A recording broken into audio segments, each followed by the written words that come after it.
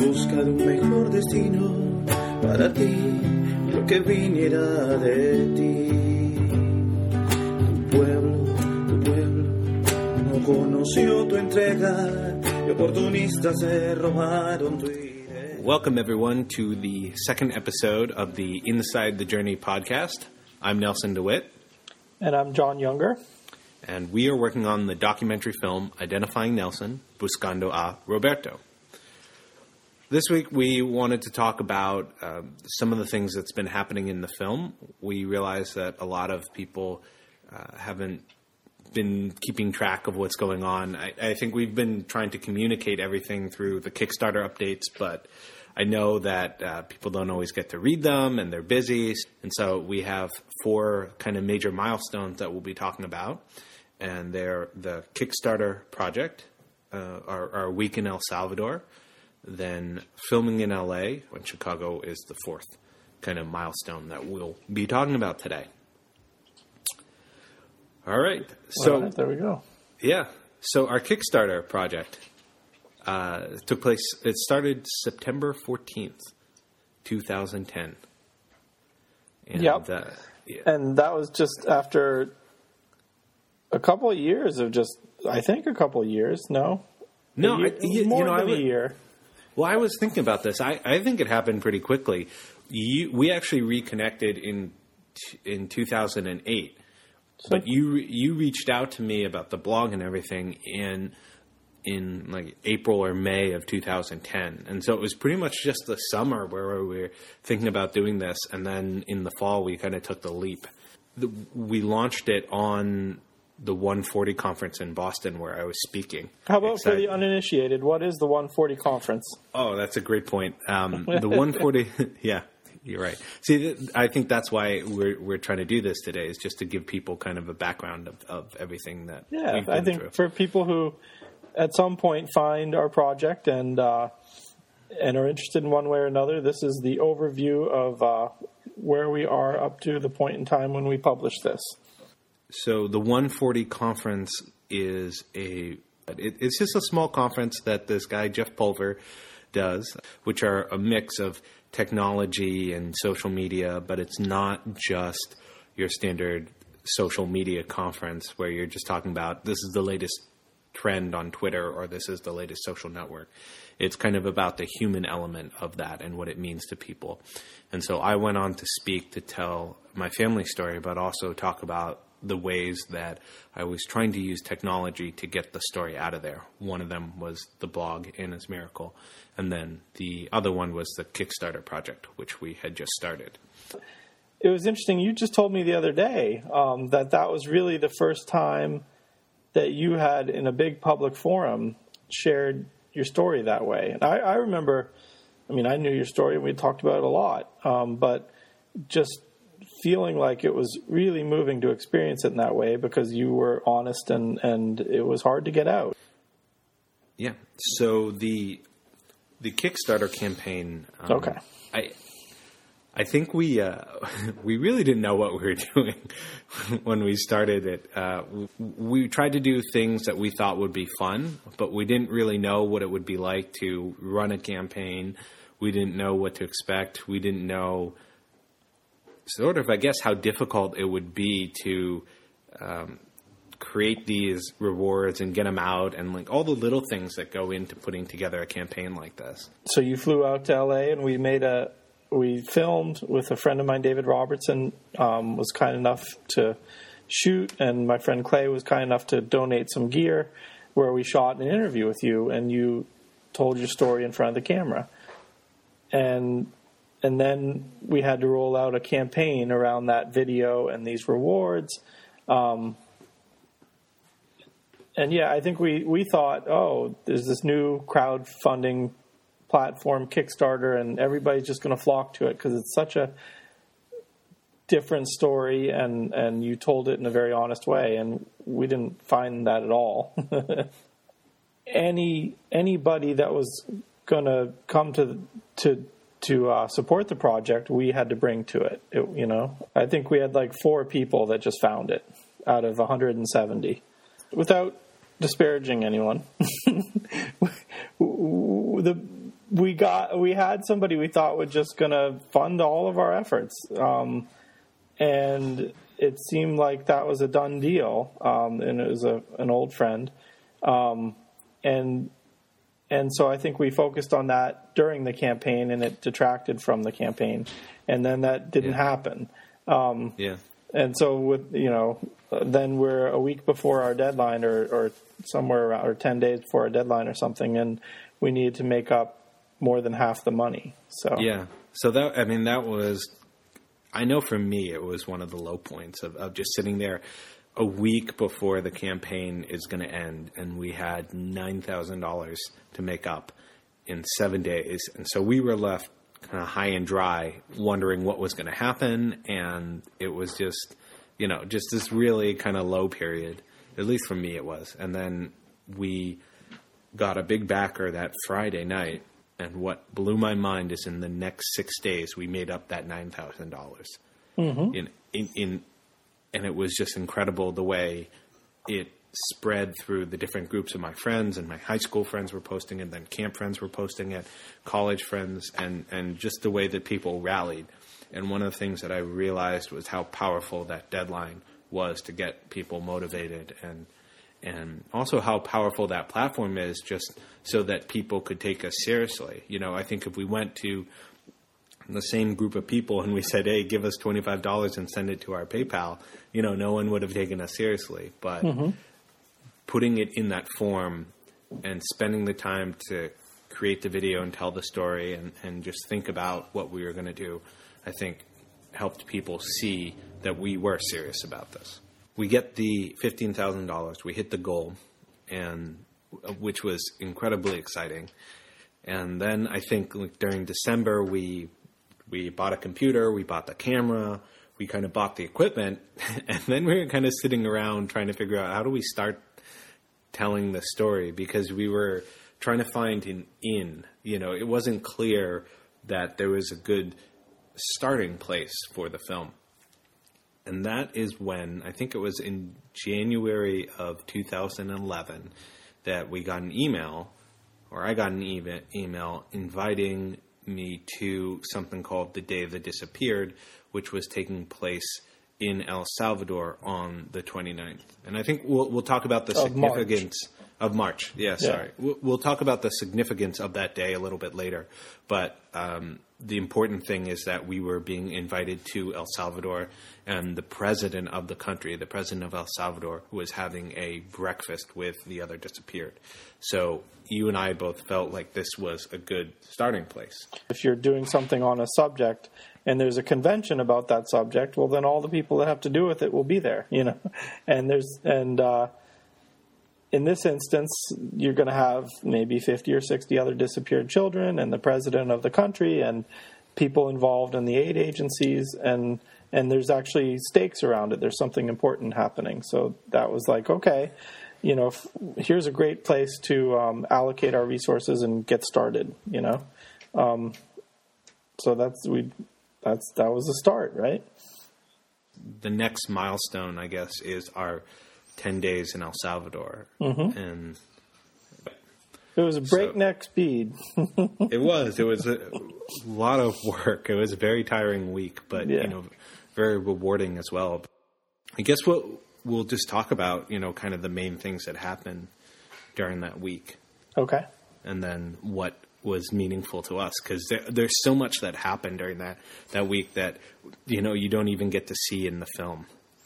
Well, one of the things actually you do get to see in the opening bit is this meeting that I had with my family on, I think it was the first day.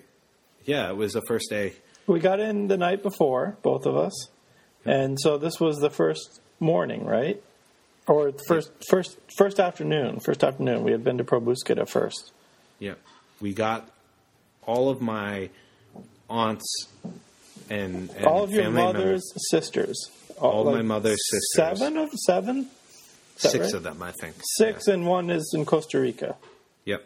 Okay. And all of their, all my cousins, and basically my mother's side of the family, we got them. The Escobars. The Escobars to my Aunt Delila's house, and we sat them down and we showed Chinese them food. I forgot that. I love that. When I went to El Salvador, my first big meal was Chinese food. John was hoping for pupusa. So we sat everyone down and we showed them the Kickstarter video. And we interviewed, not really interviewed them, but everyone was sitting around the room and we asked, what did we think about it? And in my broken Spanish, I tried to say, this isn't just my story. This is your story. So what is important to you? And we got some great footage of my Aunt Dalila talking about the importance that my grandmother, Mama Chila, had in the whole story.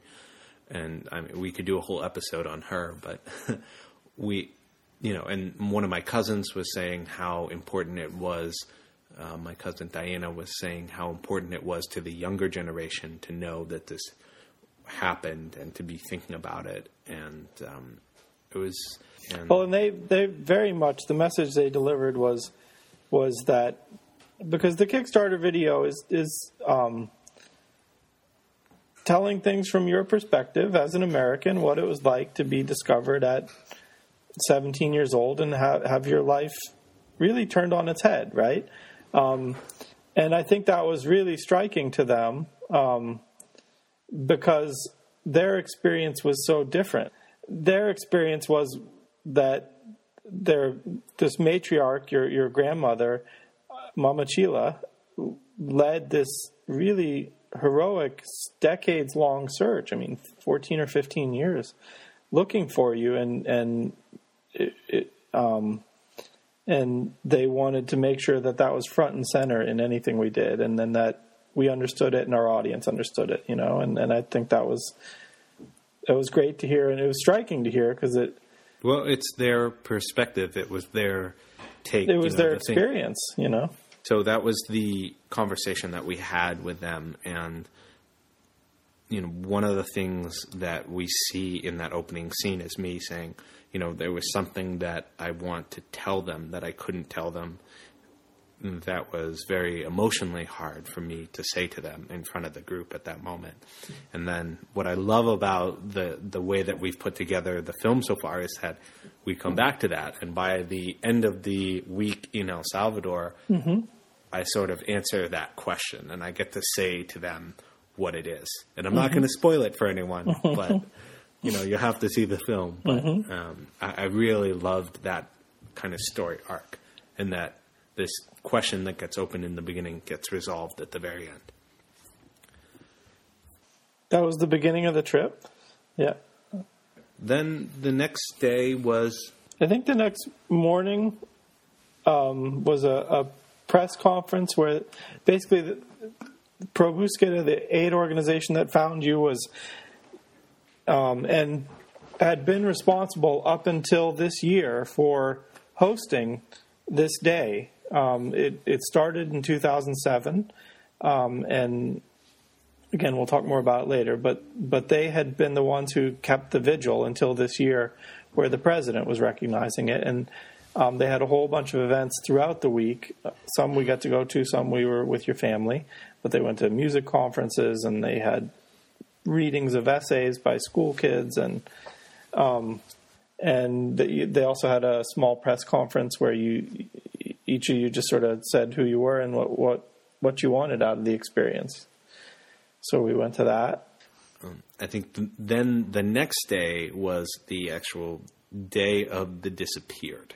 So we go in and we have a breakfast with the president of El Salvador and his wife, and the president went around the room meeting everyone, and we shook hands, and then there's this one point where I'm with my aunt, and we go up and we get to meet with the president, have a one-on-one, and I was like racking my brains, what am I going to say to this guy, and what's the Spanish for it, and like what can I get? And just as I go to speak, my aunt kind of jumps in. And, she took her chance, right? Right, she took her chance, and I remember sort of being relieved because I was like, well, if anyone deserves to say something in this interaction, it's probably her, because it's probably a lot more meaningful to her. I thought one of the great moments too is something you caught on film on your camera, which is what a contrast it was, how warm, and this was really intimate, really, it was a gathering of 60, 70 people with the president, and you get right up to him. I mean, I've got 4 or 5 feet away, and you probably hugged both of them several times. And afterwards, the First Lady, Vanda Pignato, went around giving chocolates to all the little kids that were there, the people's children. And it was just this visually striking contrast to, you're there because as children you were violently taken away. And here is the president acknowledging you and being so sweet with the children, your group's children. And you got this great picture where she goes to give a kiss to a little girl who's in the seat next to you, and you're 15 inches from her face, and you just got this magazine shot picture of that exchange, which maybe we can include in the show notes. It's just, to me, it encapsulated the breakfast. Yeah. So after the breakfast, they load us back into the buses, and they drive us to another location where they were holding a public event, which consisted of a press, a speech by the president. And most of the people there were school children. Like, they had emptied out San Salvador schools. I mean, it's not an exaggeration. I'm not good at judging numbers, but it felt like there were at least 10,000 children there to me. It was a big amphitheater. It was quite something to walk. All the children were there before we got there, so it was quite. I actually had no idea any of that was taking place. Maybe I hadn't been listening to what they were telling us, but you get to this amphitheater and you're walking down 20 flights of stairs, and there are all these children, screaming. Like, it was a little like a majorly big version of like a high school pep rally. I mean, they were there, and the event was well staged for this, for these kids to learn something and then have a good time around it, like to celebrate, really. And they were celebrating you guys, who for the first time were being acknowledged. And yet you wondered, like, beyond the people there, what type of awareness there would be, Of course, it was all, there were like 100 journalists there. I mean, we have a picture of all the cameras, And I'm sure it was in a lot of the local press, and I did see it in some international press. But all of the story about the disappeared children is, to me, such a compelling story. And yet the spotlight gets focused on it briefly every year around these events, and then it goes away again, So, I guess we can move on then. And the following that day, we had 2 interviews lined up. We had an interview with Esther, who is the head of Pro-B, Pro-Búsqueda, and we had an interview with my uncle Mariano. Esther, most of the people I think who work at Pro-B were directly affected by the war, either by losing family members in death or in disappearance. And one of the really moving parts about her interview was that she identified as a survivor of the Rio Sumpul massacre in a fairly graphic way. And I think she was a teenager. Maybe she was like 14 at the time, and she lost family members in this massacre early in the war, where people were basically pushed up into a river valley up against the banks of some cliffs and slaughtered in large numbers. And these were just innocent people living in the countryside that were trying to flee to safety.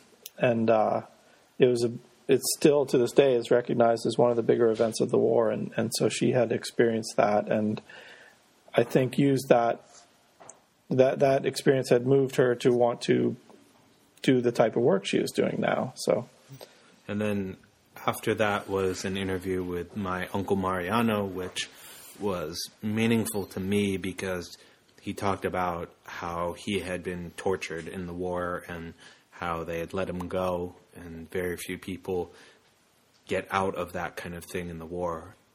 I mean, this was the place that I think you spent your last night in El Salvador, and you spent a lot of your time in hiding. You were in hiding with your mother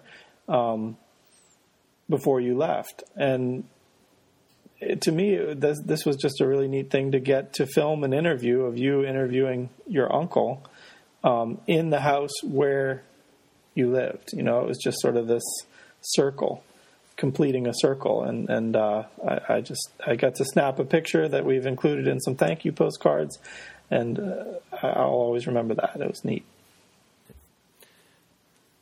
So day 5 was an interview with Oscar Luna, who was, I guess, he's the chief prosecutor for human rights violations in El Salvador, if I remember that correctly. He's a pretty big legal authority in El Salvador, and he has a lot to do with the commission that's supposed to take over some of the work from Probusca to help in reunions. Yeah, which has been fairly successful. I think they've had a couple of cases now of reuniting people in the past year or two. And we were really, I was hard on him, not confrontational, but I really kind of asked him some difficult questions about what he could possibly do, given the fact that so many crimes in El Salvador go unpunished, and there's such a difficulty in actually prosecuting. But at the end of the war, part of the treaty that was signed was that there would not be any prosecutions for things that happened in the war, and so that makes his job that much harder, because he's trying to not only resolve these cases but make sure that people come to justice in one form or another. And yeah, and I guess I feel like it's important to explain, because when I first came to this, it's hard for me to understand. How the hell are there open cases 30 years later that, I mean, how are they still finding people? You know, like, that's just unbelievable if you don't understand the full context. And then I think the next day we went to visit Suyapa. Suyapa Surana. Suyapa Surana, who is a historically significant figure, I guess. And it is because of her and her family and this case that there is a Day of the Disappeared to begin with. And another reason that this particular event in March of 2011 was important is because it was the first time that the government publicly acknowledged this day. And many of the government's administrations before that had denied this day or denied what had happened. And she had been on stage in the Day of the Disappeared, her and her brother, with the president and his wife. I mean, she was, if there were 4 people on stage, her and her brother were 2 of them. And, like, she was recognized as important, and she has made a tremendous contribution. I think if to relate it to an American audience, she's like a big civil rights figure from the 60s. You know, she's lost a lot and pushed forward through a lot of adversity. She lost her 2 sisters in the war and is still looking for them, and is looking for them 30 years later, and helped make meaningful change. Yeah. So we went to interview her, and we're going out into the rural countryside of El Salvador, and there are, you know, as we're setting up the camera, there are chickens walking around, you know, and one of the things we had to do while we're interviewing her is I think Alex or someone went on chicken patrol and, like, had to shoo the chickens out of the way because they were making all this noise. Yeah, like 2 days prior, she was on stage with the president, and then, you know, her normal life is she didn't have indoor plumbing, you know. This woman who's made this big difference lived in they call states departments, right? The Department of Chalatenango, where a lot of the big fighting in the war went on. And she still lives a humble lifestyle, humble lifestyle. And interviewing her, one of the things I asked her towards the end was, "What do you want to say to your siblings?" And I think that was a very meaningful exchange for her, because she sort of said, we're all sort of dying in the, kind of larger than life sense. But we're all dying, and I may not have a chance to meet my brothers and sisters, and I'm hoping that they maybe one day will see this film and know that I love and care about them. And, that was very, touching to see from her, to, that she does think about them. And one of the things that I've learned is that they never, your family down there never really forgets about you. They always think about you. And to have her be able to articulate that on film, I think was very moving. It was amazing. It felt like it was yesterday, the way she told that story. And I'm sure, it felt so current. And it happened in what, somewhere in the early 80s. And it felt like it was yesterday to her. And then the final day in El Salvador was at the Memory Wall, which was very, it was a difficult day for me, I guess. It's a kind of like the Vietnam Memorial Wall in D.C. It is this granite wall that's in a park in El Salvador, and they have about 30,000 names of people who were died or disappeared during the war, and my mother's name is on there. And I believe it was created in 2007, if I'm not mistaken, that the whole wall was created in 2007. And so it's, you go there and it's this wall of all these names, and it makes it very real. I think something like 70,000 or more people died or disappeared during that particular war. And this is only a smaller subset, but to see all the names, is very powerful. Yeah, I always wonder why is it 30,000? Because the figures that are always given are 70 to 80. So it feels like, I don't know the exact history of that wall, but it's somewhat recent. They probably had to fight hard to get it, and it's a work. It was beautiful, but it's incomplete in terms of the record. Yeah. And then at the very end of the wall, there's one of these, or maybe half of a panel, because these panels go from the floor to ceiling, maybe 9 feet high, and it's just filled with names. And then half of one panel at the very end has the names of people who have been reunited, and I'm on there. And so, it's a little weird to be memorialized. I don't know if that's the right word, but to have your name carved in stone in connection with this. So I'm represented in this thing that is part of the country, and yet I've only been to the country 3 times, and I feel disconnected to it in some ways. I think that's changed as the film's gone on. Probably goes back and forth for you, no? Like sometimes, I don't know, when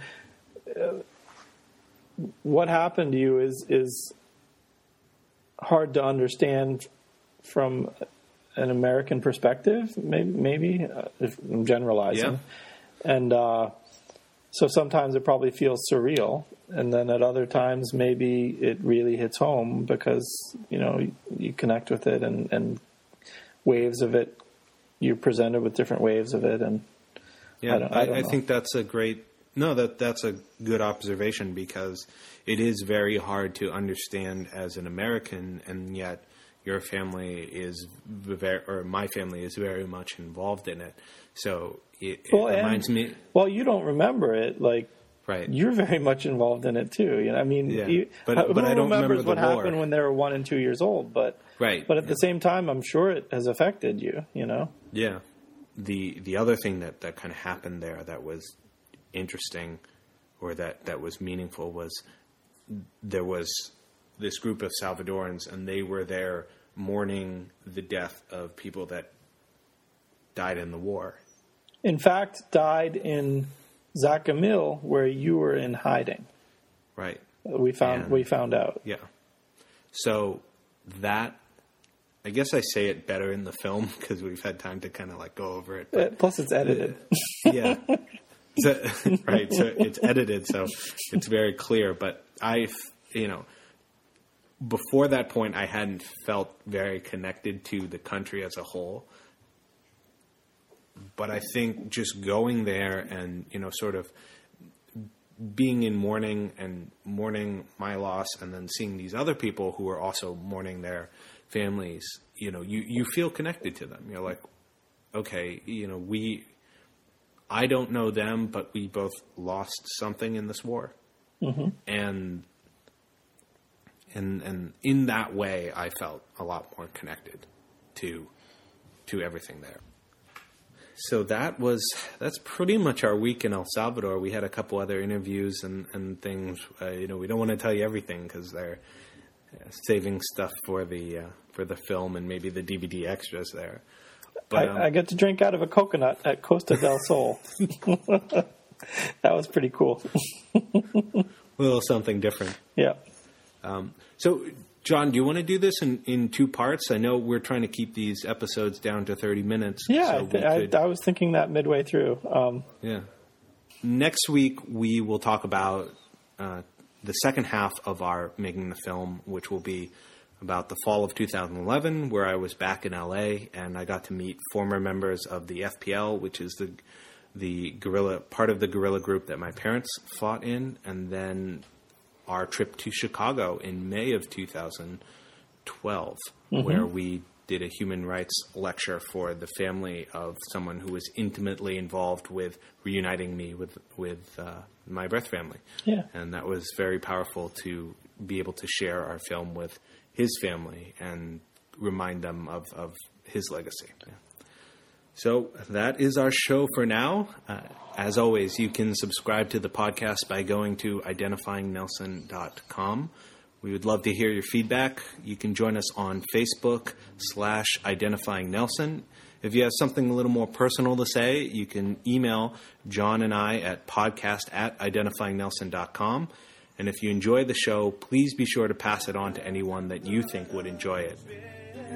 Tune in next week, and we'll be talking more about our film and what's to come. Thanks for listening. See you. Click. Libertad, libertad, para cantar a los vientos.